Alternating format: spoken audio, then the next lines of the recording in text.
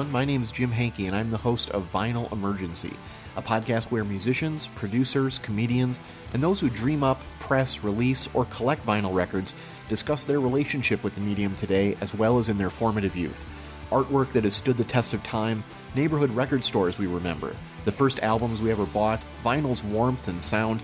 The tangible object of a vinyl record can bring forth so many intangible memories, and that's what we try to capture on the show. Guests have included Roseanne Cash, Ben Montench of Tom Petty and the Heartbreakers, Brian Stack from Conan and The Late Show with Stephen Colbert, Ted Leo, Lily Hyatt, and Dave Porter of Breaking Bad and Better Call Saul.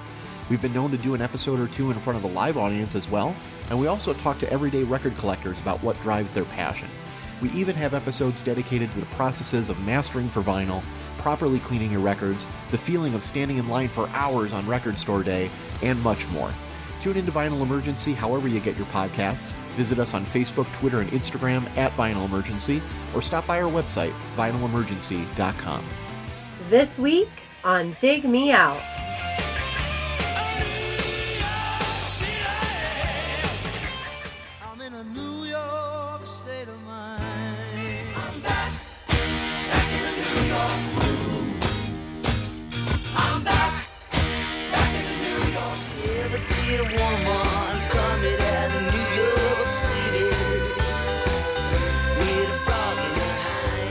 With your hosts, Jason Zia and Tim Minichi.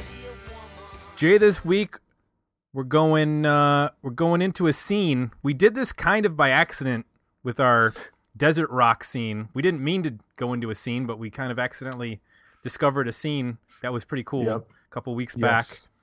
But this time we legitimately planned to dig into a scene. And as a part of our Digging Your Scene roundtables, which we previously covered Los Angeles, Boston, Chicago, Minneapolis, St. Paul, and all of Australia, which seems now like we slighted Australia. A little bit.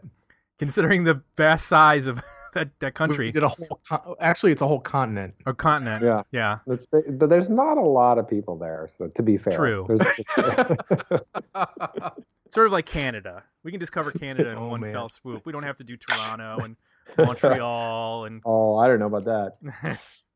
So we're doing New York City, Jay. We've been wanting to get to this one for a while because we've covered a lot of bands that have come out of New York City in the 90s.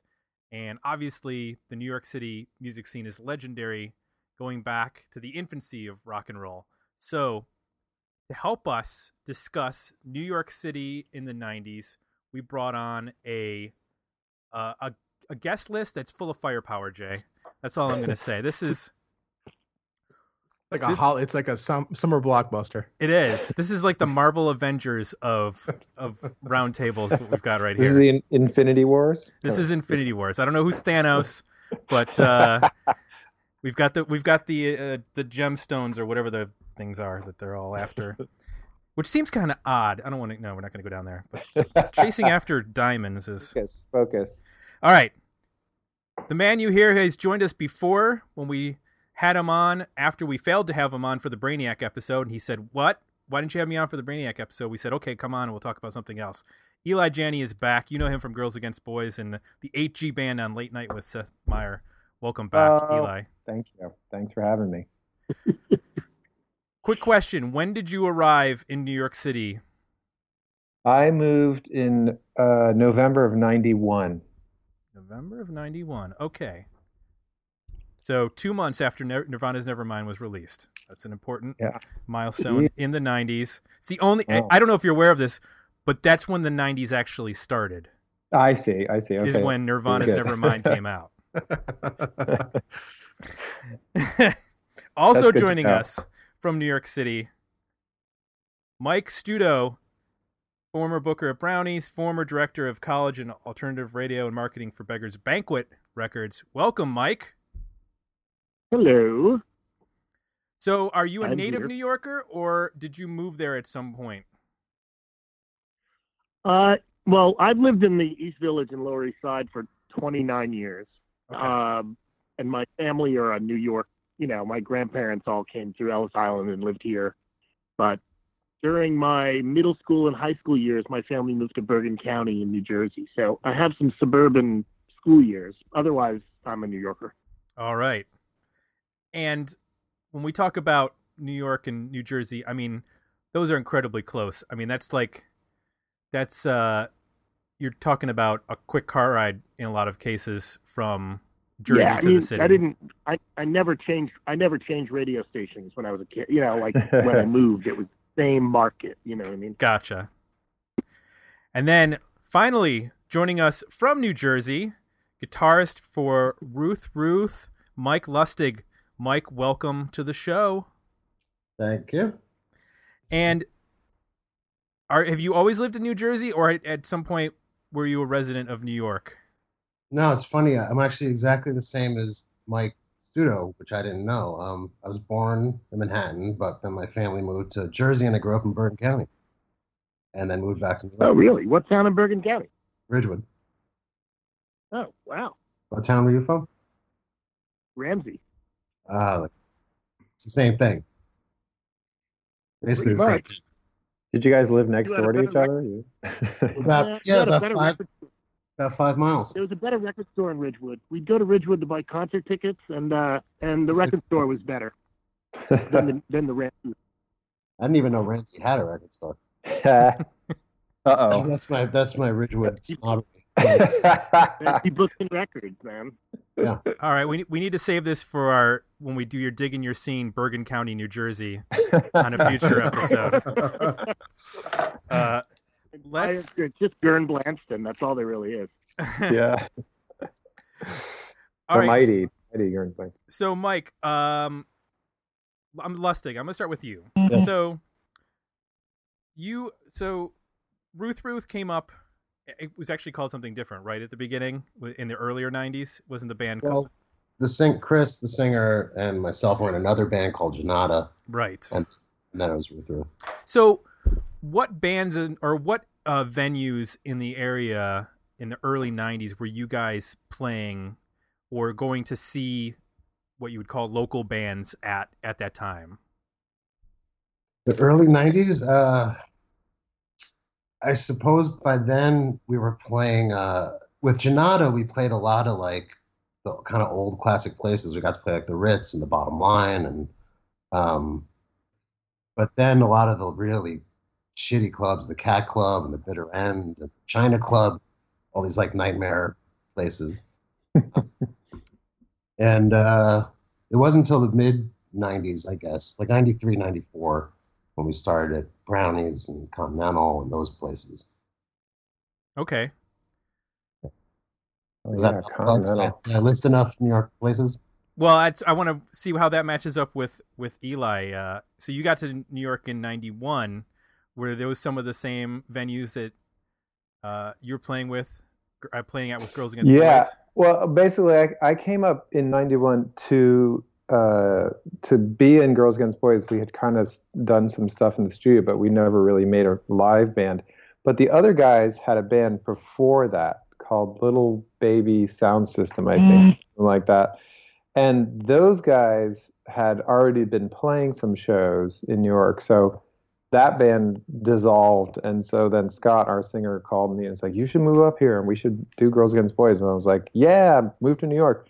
So when I went up there, I believe our first show in New York was at CBGB's, which sounds ridiculous, but I'm sure it was a terrible slot. But because those guys already had a relationship with them, they booked us there first.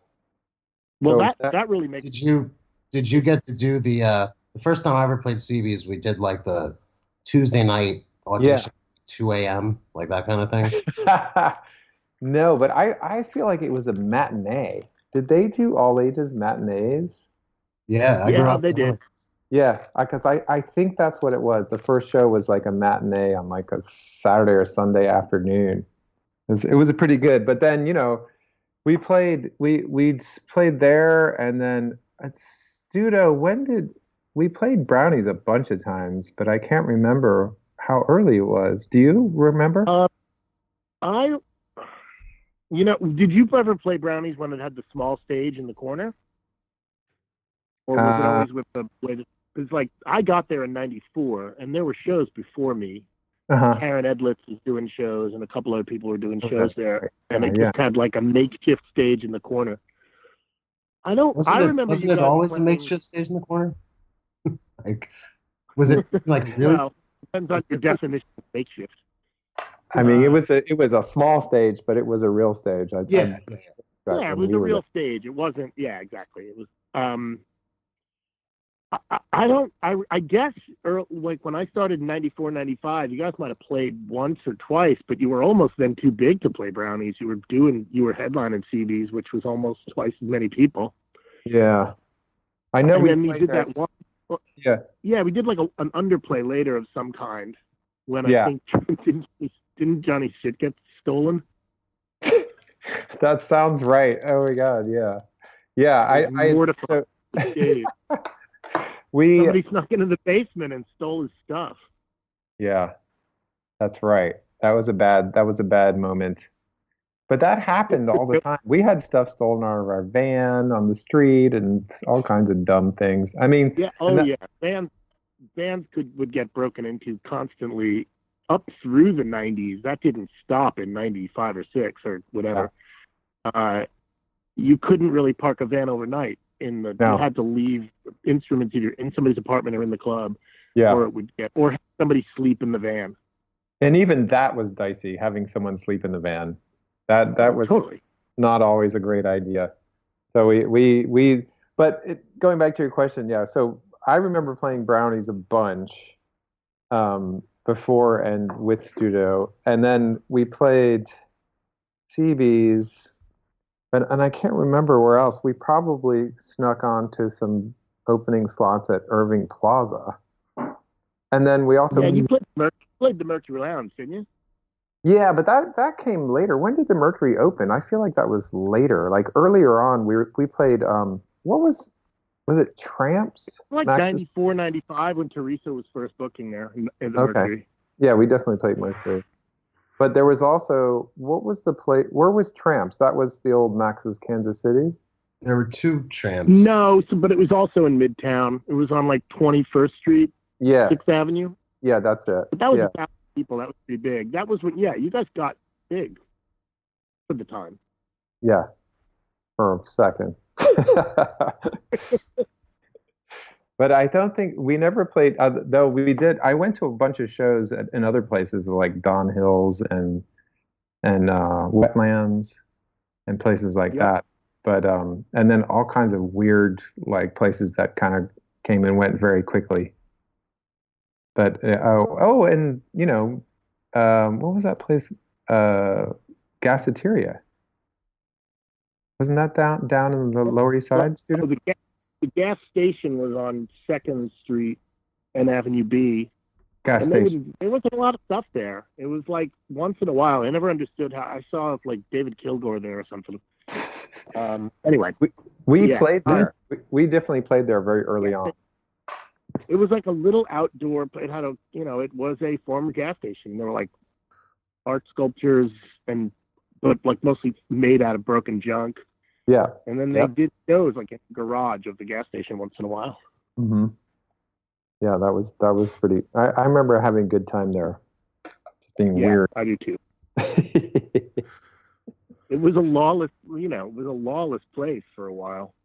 Well, I mean, the thing is, when I moved up here in '91, New York seemed like a terrifying place.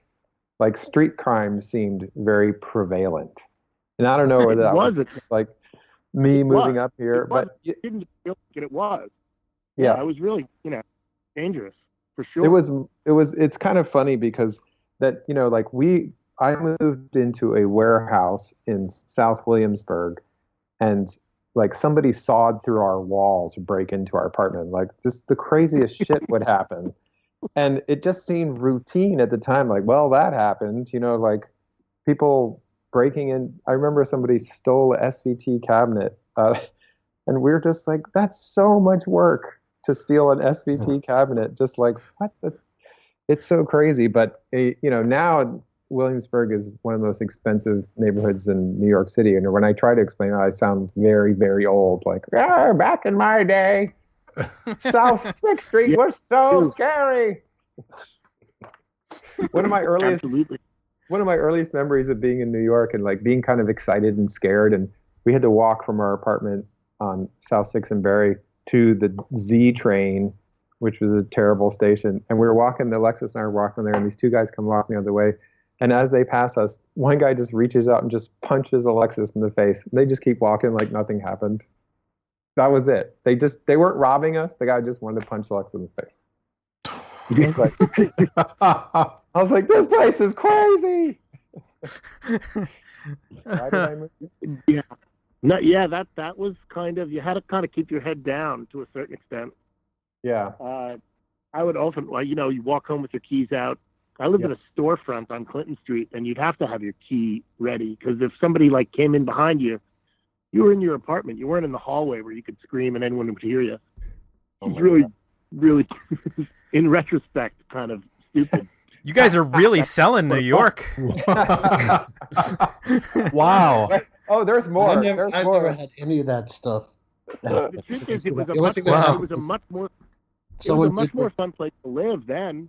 Yeah, the lawlessness actually helped, as Studer was saying, because you could have these sort of fly-by-night clubs that, like, kids would get a hold of a space and they just put on a show, and the cops usually just wouldn't even bother, and people.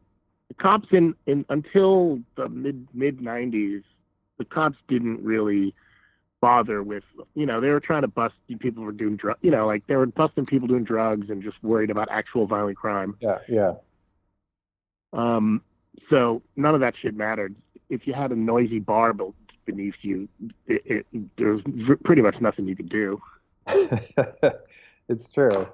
But I think my favorite memory of, which sounds insane now again, but we used to have a practice space on North 6th Street, like right in prime, what is now prime Williamsburg. And we had a very inexpensive, incredibly cheap practice space there. It was all, the reason why it was so cheap is because the roof had collapsed and they hadn't done anything about it. So we were there for almost a year with the roof. It was cheap because it was a condemned building. It was a condemned building, yeah.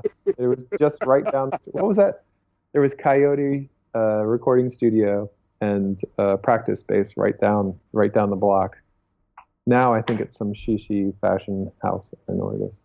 Yeah. Our old practice space was our drummer worked at Chow Bella Ice Cream, which was on Mott Street. Yeah. We rehearsed in their basement. No way. Yeah, and the ceilings were like 6 feet, so you had zero room. But the best thing was then after rehearsal, you could go eat ice cream all night if you wanted to. That's amazing. I love it. That was the thing I remember. Everybody's practice space was dodgy as shit. Like, no one had a nice practice space. Like, all this stuff in the East Village, all those basement places like that, Mike, that you were talking about.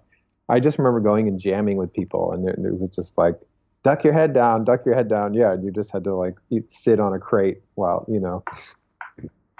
rats running by. It was New York, man. How did you guys? Brownie rats all the time. How did you guys get equipment moved around? Like, how did the drummer get a drum kit to and from gigs? Like, I used to put a 4x12 Marshall cabinet in the trunk of a yellow taxi. Did you really? Yeah. Skills, man. Bungee, and There were some van people. There were definitely a couple of people who had vans who would $50. They'd bring you to your show or something like that. That guy from Gabby from, I can't remember his band, but there was a guy who had a van that would do it. I remember a couple of guys there were more than one East Village band who had hand trucks, and they would just literally roll their shit down wherever to the club, because it was only a few blocks, and they just got either built or stole little hand trucks, and that was their transportation. Wow. They'd literally pull up and they're like, "This is our van," and it was 2 hand trucks. That's pretty good. Not hand trucks and whatever, just flat, whatever. Right. Skateboards, dollies. That's dollies. Pretty great. Yeah, dollies. Well, we actually had a van pretty early on because it was a succession of bands. So the other guys from Girls Against Boys were in this punk band from DC, Soulside, and they had a van. I was doing sound for Soulside, and we toured a lot. So they already had a van. So we kind of inherited that van. And I think, Mike, it's kind of funny that you said that, because I think that Scott actually moved bands around for money. That was one of the few ways we scrounged up some cash. That sounds like, it was a way to have income. If you had that van in town, it's kind of weird. It seems to me that bands in almost every other place would have vans, because how else would you get anywhere? Yeah. In any city, right? I mean, it's not like you need to transport stuff. But in New York, you don't transport yourself that way, so you need to hire people to do it. So if you had a van, not every band had a van. It means they did. If you were in Chapel Hill in the early 90s, they might have been bands that shared vans, but everyone had a van or access to a van. Yeah. Not so much here, except a phone call of some guy, like the flyers around of like Man with Van. Man with Van was everywhere. That's true. Yeah. It was like, if it was today, you would have a, maybe we should start it here, like a New York-based rock show Uber, where we. That's what I was to say. It was like Uber, rock Uber. But I'm shocked at now, and I don't know. You can tell me, Studo, maybe when this started, but now clubs provide backlines. Like every size club has a backline now, which we never. They never had backlines. No, they didn't. And it's kind of, I imagine if we had a backline at Brownies, it would have gotten so beat to shit by everybody that we would have had to buy a new one, new drum sets all the time. It was like, it just seemed like people were harsher than they are now. The band, so touring bands didn't want to use your stuff. Like nobody wanted to use your backline. Yeah. It wasn't even a true. question. Actually, Continental, kind of weird in retrospect. Continental I think they had a backline at Continental, at least cabinets, and we never even used them. We always just assumed they would be a nightmare, so just brought our own stuff. Jay, did the Continental have it when we were there? I think they did, yeah. Okay, that would have been 2002. So, yeah. So let me ask you guys, is per capita maybe, but at least in the United States, is the greatest concentration of clubs in the entire United States in the New York City area? Does it rival Chicago and LA in terms of the number of clubs in that particular city? I mean, it was so cyclical. Clubs. Some of the established clubs continued, and now they seem to hang on because they're more corporatized. But at least I felt like in the early 90s, there was a lot of smaller clubs coming and going. So you couldn't really say how many clubs there were. Plus, as Studio and I were saying earlier, like you could get away with putting on shows in spaces where, as soon as Giuliani started his war on nightlife, that was it. Like you couldn't do that anymore. Okay. So I don't really know. It certainly seems like it. I mean, it's got to be, because New York's just so filled with people. Everybody likes playing music and hearing music, so it probably did. It was either New York or L.A., but New York was just tight. I think it was just. I'm sure it was just comparable to Chicago and L.A. and maybe even San Francisco. But it's more like how many places had touring bands and how many places had just local stuff that was just anybody who could bring a drinker to a show. And that's the thing about New York, is that the scene was, well, first off, there's no one scene. Right. New York, there's always been a honky-tonk scene in New York and a blues scene in New York, and there's a singer-songwriter scene, and there's an indie rock scene, and a hardcore scene, and a Jersey hardcore scene, and then Staten Island hardcore. There's no one thing. So it's not really that monolithic like most other scenes most other cities kind of appear to be, whether they are not, whatever, I don't know. I just felt like it was just so much shit going on, and a lot of people who would come here that weren't from here, and that sort of made it where there was a sort of network of bands that weren't necessarily New York bands, but that were tied to either through zines or through labels, and that was part of what New York was too. Okay. Yeah, I mean, so anyway, at least well put, Studio. It's true, but it's true about the scenes, though. It's true. There were so many, and we definitely crossed over, Girls Against Boys because we had some loud stuff and we had some other weird songs and stuff like that. So we ended up on some odd bills, playing with Youth of Today and stuff like that. We're like, this is not really our scene, or playing another weird, matchups but it was kind of cool at the same time too, but I agree that there were so many scenes, and like later in the 90s, much late in the, 98, 99, I started getting into the dance scene, which was just exploding in New York during that time. I was like, I didn't even mention that. There's this whole other scene going on, like, Yeah, exactly. I mean, and Chicago is like that too, to some extent. Of course, it's not just.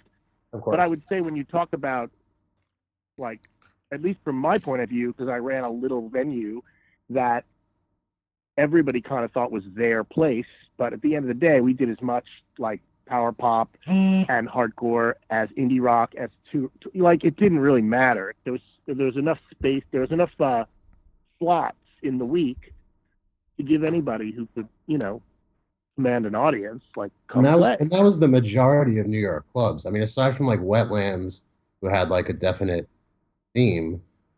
They had a theme, but they crossed lines too. They had, they had hardcore shows and stuff. They had hardcore shows, and they did hip hop, and they did a wide variety of shit too. They were just outward with their weed and vegetarianism. Yeah, it's still a place for dirty hippies in the end. Yeah. But, so I found the lack of a scene, if that's what you call it, like it was very kind of isolating in a way, because you didn't like the only scene I ever really saw was this CBGB scene in the 80s. Like as a kid, I used to go to those hardcore shows, and that felt like a community kind of, even though I wasn't like part of it. I'd stand there and be like, this is cool, this is a real scene. But after that, in the 90s, it was always like, load your gear in, play, get out. Don't get a parking ticket. And there wasn't much of a scene. Maybe at Luna Lounge, there was a little scene, but... Yeah, it's hard. It's funny. Go ahead, Mike. No, go ahead. Easy. I was just going to say, but the thing about that is that looking back on it now and having people talk to me about their view of what my band was, and they saw like us existing within a scene that sometimes I didn't feel like at the time, like, oh, it was like you guys and John Spencer and Cop Shoot Cop and all this stuff. And I was like, was it? Gosh, I don't know. But I think that musically and certainly timing wise, because we were all very active at the same time, that it was kind of a scene. It's just like, I felt like when I went to Chicago, all the touch and go people would all hang out at the same bar. And that never seemed to happen in New York. But maybe because there was just so many scenes going on, like Studio said. Yeah, I think that was part of. I mean, there were centers. Like Max Fish was the center of that scene for sure. That's true. Yeah. And Brownies was too. Yeah, Brownies was to an extent, but people came there to see shows. It wasn't really a hangout too much. So yeah, there was always everything happening in this town. I mean, there was never really just one thing. It's true, that's true. And plus, if we're talking about the indie rock scene, there's more than one. I mean, the sort of thing that happened in the late 90s that I guess started with, technically it started with the Strokes, kind of all of a sudden, like guys dressed in black playing rock and roll, and was back. It was just like the entire Lower East Side just cheered. Even the people who were not young and into them at the time, it's like that was when rock kind of returned. Yeah, that's it. But there was a whole earlier. There was a whole bunch of other shit that went on earlier too. The whole. I'm trying to think of the good examples of it, but there was a lot. Yeah, there was a lot of power pop bands in the city too. Mm-hmm. So, how did you, Mike, with regards to Brownies? You're talking about all these shows. How did you get the word out to people? Like, what media were you using to advertise, to promote these shows that were happening? Well, it's all before the internet. I mean, really, we had our answering machine. We would keep it updated for 5 or 6 days in advance. Wow. Okay. There was and mostly it was a weekly ad in the Village Voice, and everybody, and I mean everybody, like Tuesday night, Wednesday morning when The Voice came out, That was a that's big what deal. you did. You went Yeah. and you looked at shows and what was going on that weekend, and it was pretty universal. And then Time Out, it was New York Press too. I'm trying to think of all the stuff before the internet. I'm pretty sure I had a fax list that I would send the show calendar to, like New York Press and whoever, just writers, to know that stuff was coming up. You kind of expected the bands to do it too, and they did as much of it as anybody else. Weed pasting around the neighborhood, that mattered too, it seemed. Yeah, we flyered a lot. What else do you like? Yeah. Yeah. No. Village Voice. Really, Village Voice was the way you found out about shows, basically. yeah. And that's, basically, yeah. I always looked in Screw magazine. Really? My Guide to New York. The Guide to New York. Yeah. Was But it is funny, like putting up flyers actually seemed to, that was a way that we communicated with people too. You put up flyers around the East Village and people would learn about your mailing show. list. Bands would book their shows a month in advance, and you had a mailing list, and you would mail postcards out to people and tell them you were playing. But for us, I always felt like it was wrong to call me a show promoter, because I was a show booker. We didn't really promote. We put the ad out, we did a couple of little things, but it was really the responsibility of the band to bring people to the club. Yes. Yeah, that's true. It wasn't really seen as, like, what can you do for it? Like, all I could do for you was give you a stage. We weren't really promoting. It isn't as if I was some disseminator of what was cool, and then people came to us. And there was definitely people asked where we found, when you talked about bands not from New York, they would just say, where do you find these bands? And the answer is just, they found us. We didn't find them. Right. They knew where to send their stuff. And we would love trying to hook up touring bands with local bands that liked them. That was kind of our function, was putting bills together so that the local bands could make friends with out-of-town bands and get other shows and know each other, just introducing people to each other in the right situation, or taking a bill and just putting together, letting somebody put a local bill together. Was there any radio that was supportive of local bands? Not much. WNYU maybe, but I don't think you could really get them. It wasn't not for us. We never had that really. Well, what about SOU, dude? Yeah. Actually, for metal and for hard rock stuff, SOU completely had an impact on that scene completely. Yes. I don't know if they ever played in Girls Against Boys, though. We were not hard enough for them, I think. Although I feel like they had like some sort of hardcore show that was less metal. Because I remember hearing Jawbox on there. That's possible. That might have been a little later on that they did that they kind of moved. I don't remember. I never listened to the radio in New York. I just didn't. It was just not a part of your day to day. Yeah, I don't think so either. You'd get tapes, and you'd walk around with, like, your Walkman or your CD Walkman. That's true. That's true, because, the thing is like, we didn't have cars, so we wouldn't drive around because we just take the subway, so there wasn't that much radio. Oh, interesting. Yeah, you didn't. Yeah, radio was never really a part of it. Yeah, that's another difference between the Midwest and a big city like that, is that there's a lot of driving.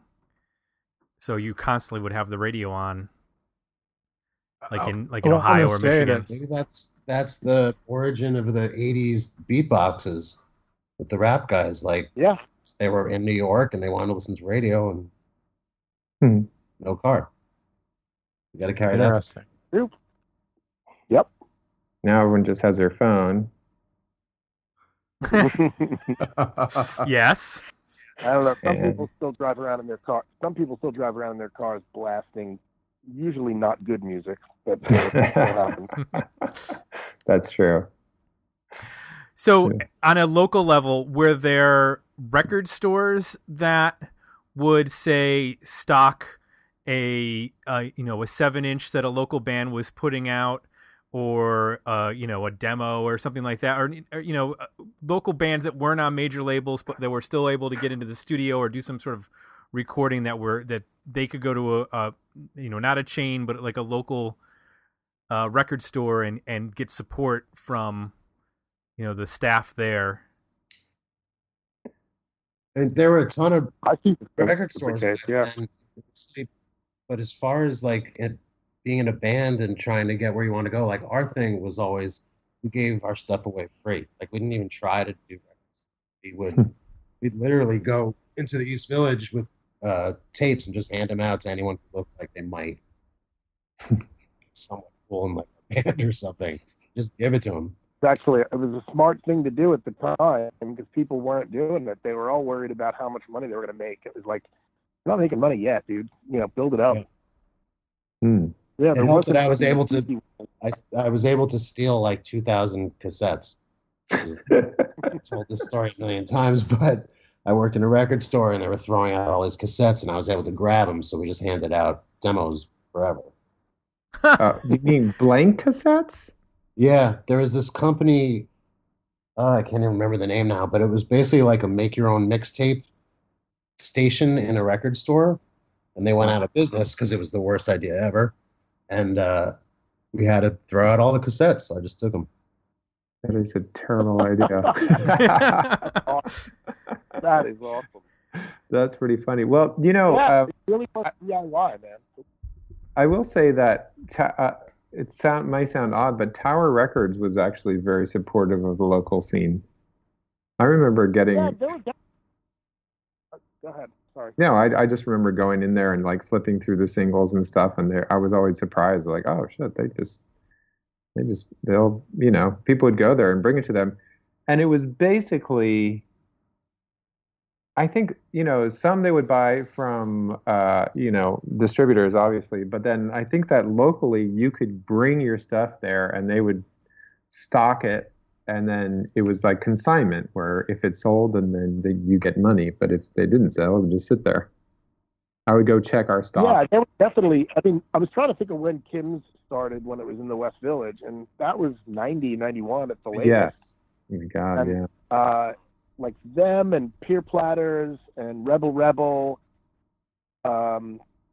It's horrible, and I can't think of the rest of them. There were so many record stores. So many. And there were definitely like record stores would allow you to. They all had like little flyer tables or something where you could pile up your flyers or give show schedules. They would, and you could definitely you could go in there with 2 copies of your record and they'd take it. Not every store, but there were stores that helped local bands who were. If you were like active and good, if you showed up and offered, it was a much more lazy time too. People weren't like, the best bands didn't really hustle their shit. They weren't business people. Like John Spencer never fucking went around hustling his music. I don't think. I'm pretty sure. You remember Pussy Galore? Yeah, no, they fly. I'm sure he wheat pasted and shit like that. But I never felt. I always felt like the bands that stood up and went and brought their stuff into a store would get reacted to, and you'd get given a shot for the most part. Mm-hmm. So where were those bands on a local level recording at? I'm sure that you had mentioned that there was, what was it, Coyote was a studio? Yeah, Coyote was a place in Williamsburg, and again, just to stress, I can't stress to you how much Williamsburg was a total disaster site at that time. Like we did lots of photo shoots along that waterfront because the buildings were all collapsed and completely dangerous to be inside. But of course, we went inside anyway. But there was that place. There was another one. There's so many, but the ones that I can list that we worked at was Coyote. We recorded at a place called Excello, which was on Powers. Oh yeah. And not only did we record there, but we did the first Brainiac record there. And then across the street, opened a few years later, shoot, what is it called? I'm forgetting the name of it now. But there's another big studio there. And then downtown in like sort of Wall Street area, there was this really cool, really weird place called Dassault Studios that was basically some it was almost like the offices of some 1940s accountants that they hadn't really done anything to. So there was just like this office that looked out onto the street that had sort of glass 40s style wood and glass partitions, and then beyond that was where you went. Was that Bill Laswell's thing in the 80s? Did Bill Laswell work there in the 80s a bunch? I feel like I maybe saw that on that might be. It was up on the second floor. It's a really cool place. We did some recording there. That was really cool. But then, you know, like there was definitely a Water Music in Hoboken too, and some stuff out there. Yes, we made an album out there too. But there was, you know, all the big places were going strong. You know, Electric Lady, and Sorcerer, and Green Street, and Magic Shop down in Soho. Mike, where did you guys record like early stuff or demo? Like before you had a record deal, where did you record? Us, Ruth, you're talking about? Yeah. Yeah. Before, a few places in Jersey, and actually we made that first record at Water Music. Right. Yeah. And Eli, we made it with Ted Nicely. I don't know if that's right. Yeah, because he was working out there for a while. Yeah. But we in the city, it was all like the bigger places. By the time we were, you know, like in Jersey, we recorded demos and stuff, and we did stuff at home a lot. But by the time we were in the city, it was Philip Glass's place on Broadway we used, and I can't remember the names of anyone. Place on 12th Street. Wow. I can't remember the names. It was like 12th and University. There was a studio.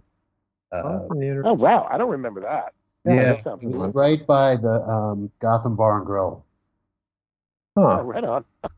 I know exactly where that is, but I don't. Huh. Yeah, it's right. There's a movie theater right there too. It's like right on that block. Yeah. The other one in Williamsburg was Mission, which is still going. Mission Sound. It's one of the few that survived. Wow. I think Excello might still be there too, but it's changed hands. But yeah. But you know, it was. You also spent a lot more money when you would make a record. You would just spend a lot more money than you do now because you could sell records. Seems like you could. I don't know what sales are like now, honestly, but it's like it's before you wouldn't. You know, we didn't have any. It was when we started getting some money, we would actually spend money on recording and spend days and weeks in the studio. Who released the first couple of? Were you guys on Touch and Go from the beginning? What was the first stuff? The very first record was actually on Jeff Nelson from Discord Records. He had a side label and called Adult. I think it was called Adult Swim. Yep. And which now I'm like, hey, isn't that a Cartoon Network? But the first LP came out on that. There was an EP before that we just put it out ourselves, which then he later picked up and put on Adult Swim. But then after that, we moved to Touch and Go for 3 records. Right. During the boom years. Exactly. The boom years. Like when anyone with a Sonic Youth t-shirt and a wah-wah pedal could get a record deal. So, speaking of labels, what was the label situation like in New York? Obviously, there's the massive labels, but like on a indie sort of local level, not connected to majors, is there, you know, obviously Touch and Go is known out of Chicago, but like, is there that sort of label, that sort of definitive label out of New York for the 90s? Matador, and I would say Matador and what Homestead was before it was definitely a big one of the local. But there was like, you know, Rough Trade had U.S. offices there, the U.S. company, and it was a pretty small label, and they did a lot of American stuff. So it's like some of the, in the same way that in Chicago this would happen too, a lot of the sort of middle labels were in New York as well. You know, like TVT was here, and Mute was here, and Caroline. Okay. So there was that, and as far as like smaller labels that would do, there definitely were. I'm trying to think off the top of my head, like what would be like the sort of. I was thinking, what's like the Discord of New York? Because I did, as soon as we were on Touch and Go, we just didn't, we had our label, so. Yeah, I mean, well, Matador was that for a while. They seem like a huge established label now, but, in the beginning it was. Yeah, that's true. And, yeah. It was like a lot of New York stuff that got put out through them. And they just became a much bigger label later on. But, it's probably, I would guess. I'm going to bet that Adult Swim probably paid faster than Matador back in those days. Yeah, probably. Yeah, but I don't remember that I'm sure there was. I'm embarrassed. I can't remember exactly. I feel like there were probably, those labels. PCP, that Go ahead. PCP Entertainment thing that put out I think they put out the Cop Shoot Cop records. Ah. New York. Okay. PCP was the place. I remember the guy, and I can't remember his name. I see him all over the city still. And like that was definitely kind of like part of the scum rock scene in New York, that they put out a lot of local records. Whatever. Who put the Chrome Crank stuff out? That stuff. I'm trying to think of the note from that scene what the labels were, and I can't remember who put that record out. Mike, did you have label people and brownies like every night? There must have been. Yes. Yeah. Like yeah. Yeah. That's just what I was thinking. I was thinking with good rock bands in New York, I felt like they tended to get taken up by the majors. The majors were all there, so they'd sign. There was definitely a lot of that. Like you had access as a New York band, the more likely, but it also meant that you got plucked early. Like a lot of bands probably didn't make it out of New York because they hadn't really been a band long. They had a demo tape and did 6 shows, and some guy handed them $1 million. Right. And they just couldn't really take what it would. They weren't a band yet. I saw bands like that all the time. They were just like that band Jackass that became Drag Mules.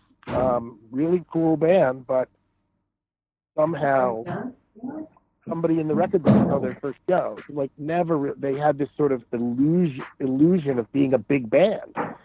That could happen to you a lot in New York, where I remember when Jennifer Trinan, remember her? Yep. Put out, she was great actually, but she did a show I'd never heard of her. A guy at opened from Connecticut or something called me and was like, "Hey, I guess this actually really need to get a show for a showcase. There's a couple labels who want to see her." I'm like, "All right, blah blah blah, whatever." She pulls in. She has and literally within the last 15 minutes before she was supposed to go on, 200 people showed up. All of them there to see her, and it was Donnie Einer from the guy's record label president, and the room was packed, you couldn't move. And she played her set, everyone cheered or whatever, and they all left. And you would have thought she was a rock star, but it was just this word among the business. This is the hot band to see tonight, and we would have so many of those shows that were packed before the band could if they played the next night. Nobody would go because it wasn't on that calendar. It weren't fans. It was really weird. That happened a lot.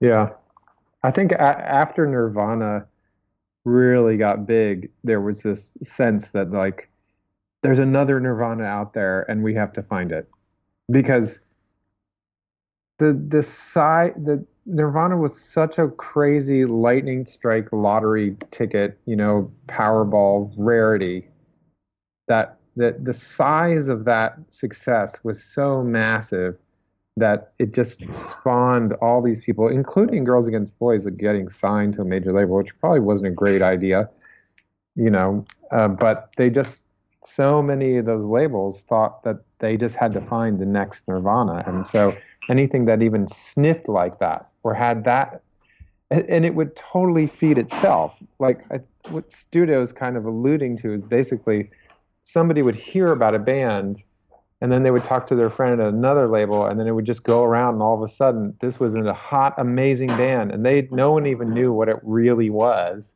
but they had to go. It would be a demo tape with 3 songs, and they'd have like 20 people calling up when are they going on. Like, what? It was just that, yeah, it definitely happened to an extent. And they couldn't afford to not send somebody to go and be there early. Do you know what I mean? Like an early supporter, yes. quote unquote, of this band. So they just would like, it was very. It was also the way the record for record sales, the market was big enough. Yeah. And all the majors had their multi-million sellers, whatever they were, Mariah Carey or whoever. Yeah. And you would throw darts at the wall with a band that you gave maybe $150,000, two records guaranteed, $150,000 each plus tour support or whatever, and they didn't cost anything. So any band that like sniffed cool would get a shot at that if they had a lawyer who had success, as if the lawyer was right the one, and Richard Grable. Yeah, Grable, absolutely. God bless him. Yeah, I love Richard. Yeah, he's a great man. Everybody is aware of that in New York. I booked a club that held 200 people in it, but I could tell you the terms of like whatever record deal was happening, because there was it was all happening there. If you were in a smaller city, you didn't really interact with the international music business on a regular basis. Right. So it creates. I'm sure it's like this in LA and London too. It's not New York wasn't unique to that. No, but definitely it sort London. of creates. It creates a scene where bands are trying to get into the record business. They're not necessarily trying to be big bands or whatever. It's kind of part of this thing. It's sort of the sale of your shit, and it pollutes you. And it's so expensive to live here, and you can't have a rehearsal space is expensive, and you probably need 2 jobs to do it. Like, I never knew how bands could do it here. It seemed much more natural in a place like Seattle, where 5 guys live in one house. One of them has a job at Starbucks, and they have a rehearsal space. Boom, they're done.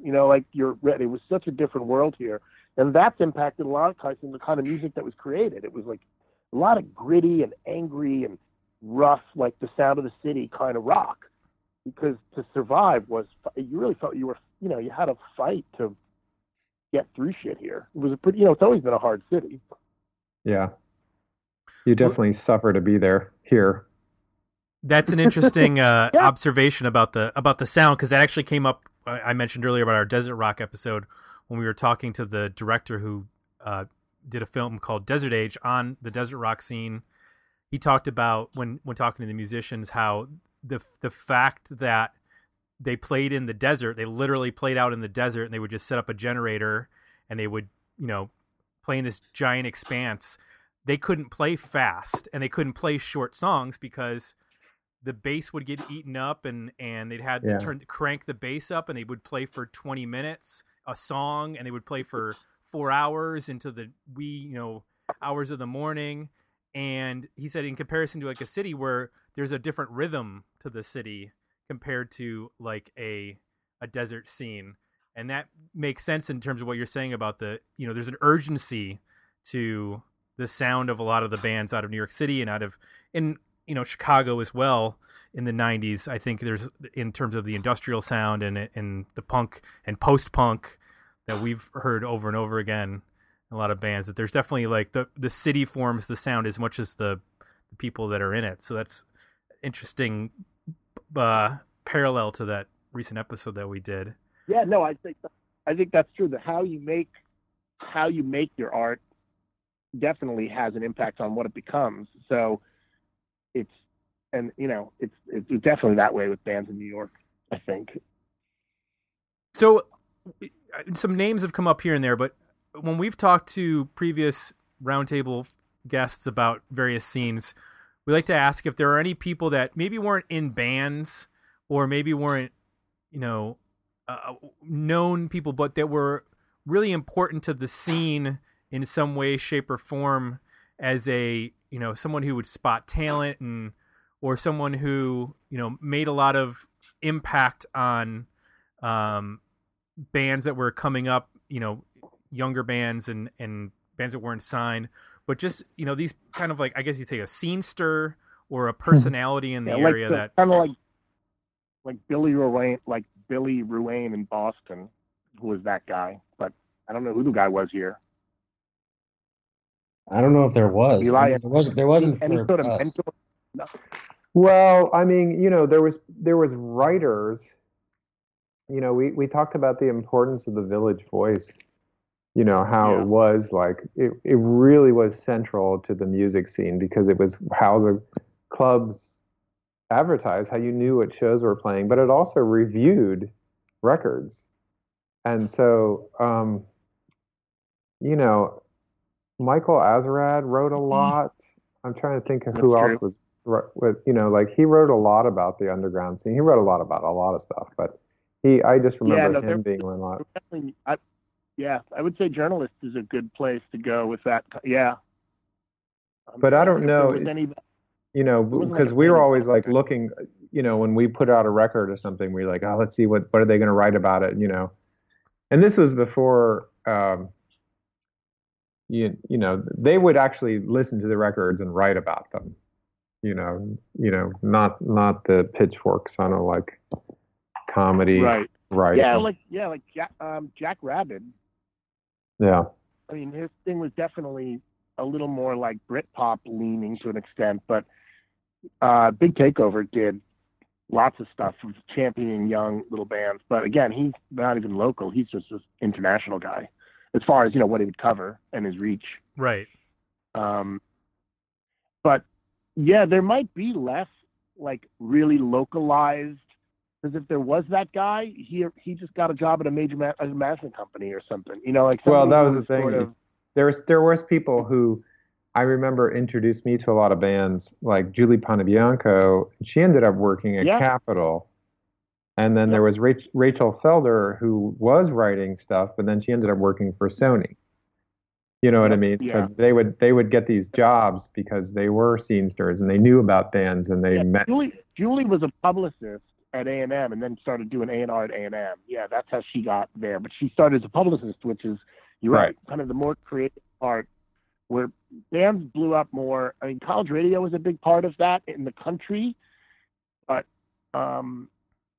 in New York, it was pretty, radio wasn't really that big of a deal. But the writers definitely were. We had a lot of, that's who would, because that was really the place where bands could get covered or get, dealt with. It's either in a little club or in a zine or in press. That was like the only support there really was.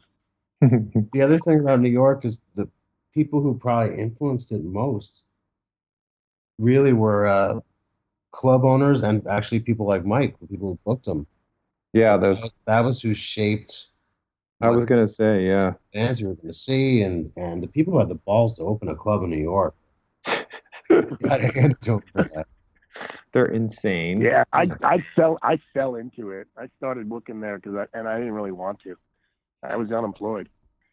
But yeah, no, we definitely had a certain amount of power to help. I mean, I know there were definitely bands that I put on support slots that didn't deserve it because of their marketing, their ability to draw.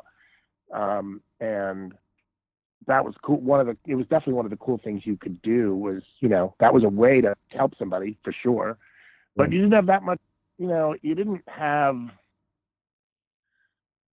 anywhere near as much ability to do that as people thought, because the pressure to have every slot draw people because of how expensive it is, and people don't stay at shows. They're only there for a few minutes, and you got to get them a drink and two drinks, It was a much higher pressure thing than that. But yeah, we were definitely one of the places. And I read in doing some research on Brownies about, some of the bands that you booked, and you mentioned them, like the Strokes, and then I think the Yeah Yeah Yeahs were mentioned. It seemed like it set up I don't want to say a resurgence, but there was definitely a continuation of New York being an epicenter of music. I mean, I remember the Strokes being a massive deal in the early 2000s. Oh, yeah. Having like a special on MTV where they played like In the Round to a bunch of kids in a studio. Like it was like all of a sudden rock music and the guitar had beaten back the electronica of the Chemical Brothers and the Prodigy, and all of a sudden now the guitars were back and everybody was gonna be rocking out to all these New York bands, Interpol and the Walkmen and all these bands that were appearing. And is that something that you think is just it's New York and it's always going to have a vibrant music scene? It's going to shift. It's going to constantly be evolving what the sound is. But is that as relevant now and in the past? I guess now 2 decades, almost 2 decades. No, I don't. I don't know. I think, like I said, there was always something happening here. Just because there's so many people, obviously there's going to be something going on. But as far as it gelling like it did in the late 90s, and it was actually a combination of rock and roll and because there was really that whole electro clash was happening at the same time. And the Yeah kind of bled into that world a little bit. Interpol kind of bled into some of that a little bit, or the DFA stuff kind of was in that area. But it all seemed like part of one thing. Because it was all a bunch of new, young, underground rock bands in New York, and there were just so many of them that were good. I think that was definitely I don't know what caused that to happen, and as far as the future goes, I don't know that New York can be that vital anymore, because it's just so unbelievably expensive to live here that, like, why would you want to now? I don't really know what, because it's got the same shit that Philly has, it's not like it used to be where where you have really unique retail and unique neighborhoods, and a lot of New York's uniqueness has been kind of bled. Yeah, that's true. But I don't know that it will be. I think it could come around in some way, but it seems to me more like people will maybe come here to get there. But the music business is all in LA now too. As far as the big labels, like some of them don't even have New York offices anymore. So it's less of a music business town than it was 15, 20 years ago as well. So maybe it will have a chance to do its own thing, but it'll probably happen in the black scene, in the hip hop or dance scene, I would think, before it happened in rock at this point in New York. I don't know, man. You just never know. It could be a revolution on Staten Island. Could be. There's a new Strokes record they're working on. You never know. Might be good. All right, gentlemen, this has been a lot of fun. We have covered so much territory. I hope you got clubs. some good stuff. Oh my gosh! I mean, you guys have packed us full of so much information. The liner. We didn't even get to the Spin Doctors, which is sad. Is it really? Speaking of wetlands, is it wetland? I mean, no, they were. Nightingales is to blame for them, man. They played Nightingale. Quick question, because I think Studo might know the answer to this. That at some point early on in the Roots career, they were doing a residency, and I think it was at Wetlands. Was that right? Do you remember this at all? That would make sense. You remember, that Mike? Would totally make sense. Yeah, they definitely I don't did. remember. Actually, I used to drive a taxi in New York, and I would pick people up from that show all the time. It was like they were there for a long time at Wetlands. When was that? What period was that? I guess that was it was later 90s. It's like 97, 98, something like that. Is that right? That sounds about right. It was probably before that first record, right? It was before the record came out? Or was it? I think so. I never went. I just knew. I always knew it was going on. Right. And it was like a place to go get fares. Nice. Yeah. Excellent. Guys, thanks so much for having me on.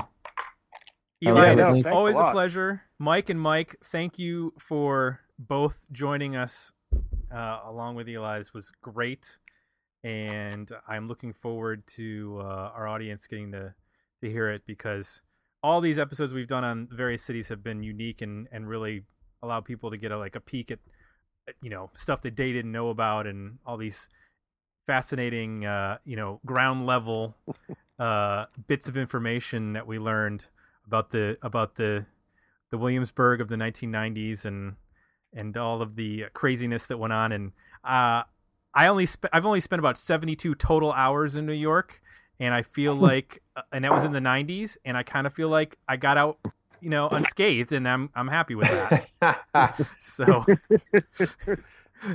so many stories, so many crazy street stories we could tell you, but that's another podcast. Yeah, that should be an animated podcast or video cast or something like that. I can just imagine creating little animated videos for the insanity that went on and putting that on Adult Swim. Yeah. There is the flip side to that. I always feel most terrified going to places like Ohio and Texas. That's true. Very comfortable in New York. Oh, but I go to places there's like definitely that. parts of Ohio that I don't want to go through. I live in Ohio, and there's parts of Ohio I don't want to go through. So yeah, and I'm a road trip guy. I love road trips, but there's nothing to see there. Sorry, guys. Yeah. Well, all right. Well, we're not going to get into all that right now. But, somebody on this show. Tons of great music from that state. Ohio does not get the love it deserves for its part of rock history. That's for sure. Well, you guys, that's the next roundtable, right? It Dayton? Is in fact. We're doing the Golden Triangle, known as Dayton, Cincinnati, and Columbus. All what right. do you got? Oh. Which produced Guided by Voices, The Afghan Whigs, Great Plains, Thomas Jefferson Slave Apartments. A lot of people don't know how many bands. It's crazy how many bands got signed out of Columbus, Ohio in the 1990s. It was like a feeding frenzy here. It actually was referred to in an article as the next Seattle at one point. Wow. Brainiac too. They were getting signed. Brainiac out of Dayton. Yep, lots of bands. The Breeders, technically from Dayton. So Dayton is actually the funk capital of the world. I don't know if you know that. The Funk Museum is in Dayton, Ohio. That's true. That's not even and without even like thinking about Cleveland, which has got its own thing too. It's like the state in general. It's kind of like it just doesn't. You don't think of it as, or at least I don't, except when I think about the quantity of bands from there and the stuff from there. Oh yeah, it's the overlooked. Heart of America. And we are going to. Well, that's our logo. It's a malformed heart. Yeah. And we're gonna shed a light on that in the next episode, which will be this fall sometime. But again, thanks how long before this goes up? And like, just curious.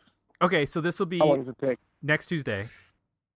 Takes me a week. Wow. Okay. Not doesn't really take me a week to edit it, but no, that's quick. I won't do it until like Sunday night. Start editing it.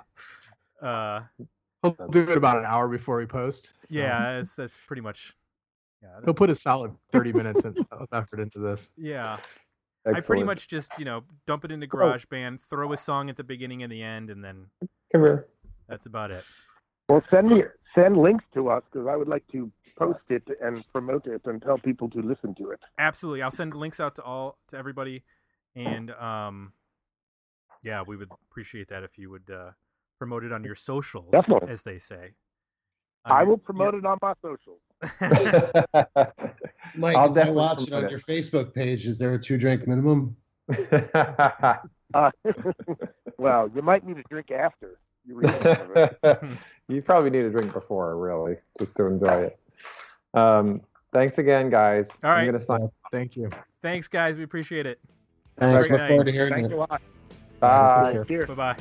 Bye. Thanks for listening. To support the podcast, visit www.patreon.com/digmeout and become a monthly subscriber at www.digmeoutpodcast.com, where you can find links to our Facebook, Twitter, and Instagram pages, as well as our merchandise store at Zazzle.com.